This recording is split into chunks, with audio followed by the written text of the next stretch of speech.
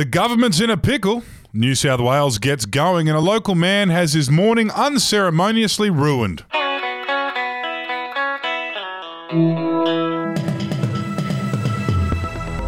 Hello, I'm Wendell Hussey and this is your Daily Batuta for Tuesday the 12th of August. I've got Clancy Overell in the booth to help me run through another day in news, and we're going to open the account with a frustrating national story.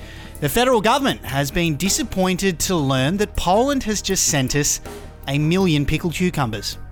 Yeah, very unfortunate. Less than 2 days after phoning the media to tell us he had an extra 1 million doses of Pfizer on the way, Scotty from marketing has another failure on his hands. With the negotiations getting lost in translation, the Polish government has reportedly shipped over a few crates of pickled Polish cucumbers.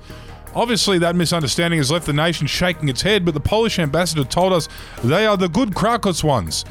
So, he's not sure what we're all complaining about. Yeah, I guess on a positive, it is good news if you like a Gorky and live in a marginal electorate. Now, some news from New South Wales, and Sydney has finally begun lockdown after 7 weeks of practice.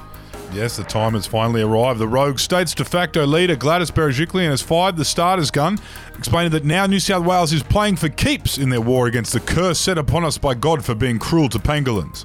As she said to us, it's time to get serious now.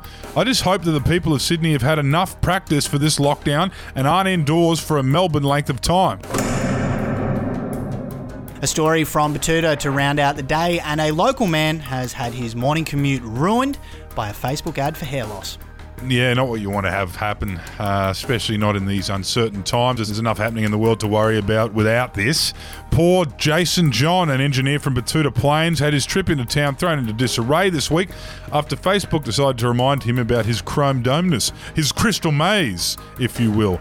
Josh said that the Mosh ad promising to fix his hair loss woes was the exact opposite of what he needed after a weekend and left him angrily running his hands over his cue ball for some time. Yes, apparently put him in a foul mood for the morning whip at work and derailed his entire day. We're going to move on to our quote of the day, and it comes from Liberal Senator and former Resources Minister Matt Canavan, who tweeted this yesterday. Does anyone know whether the Taliban will sign up to net zero? Good stuff. Perfect opportunity to indulge in some culture wars and further undermine our scientific community and our frontline medical staff, which we all know you're only good for. Fucking cracking joke, Matt, and at the expense of all of our servicemen we lost over there. Keep it up, but that's all we got time for today. As always, thanks for your company. Hope it's an alright Tuesday. We'll be back again soon. Bye-bye. Hooroo.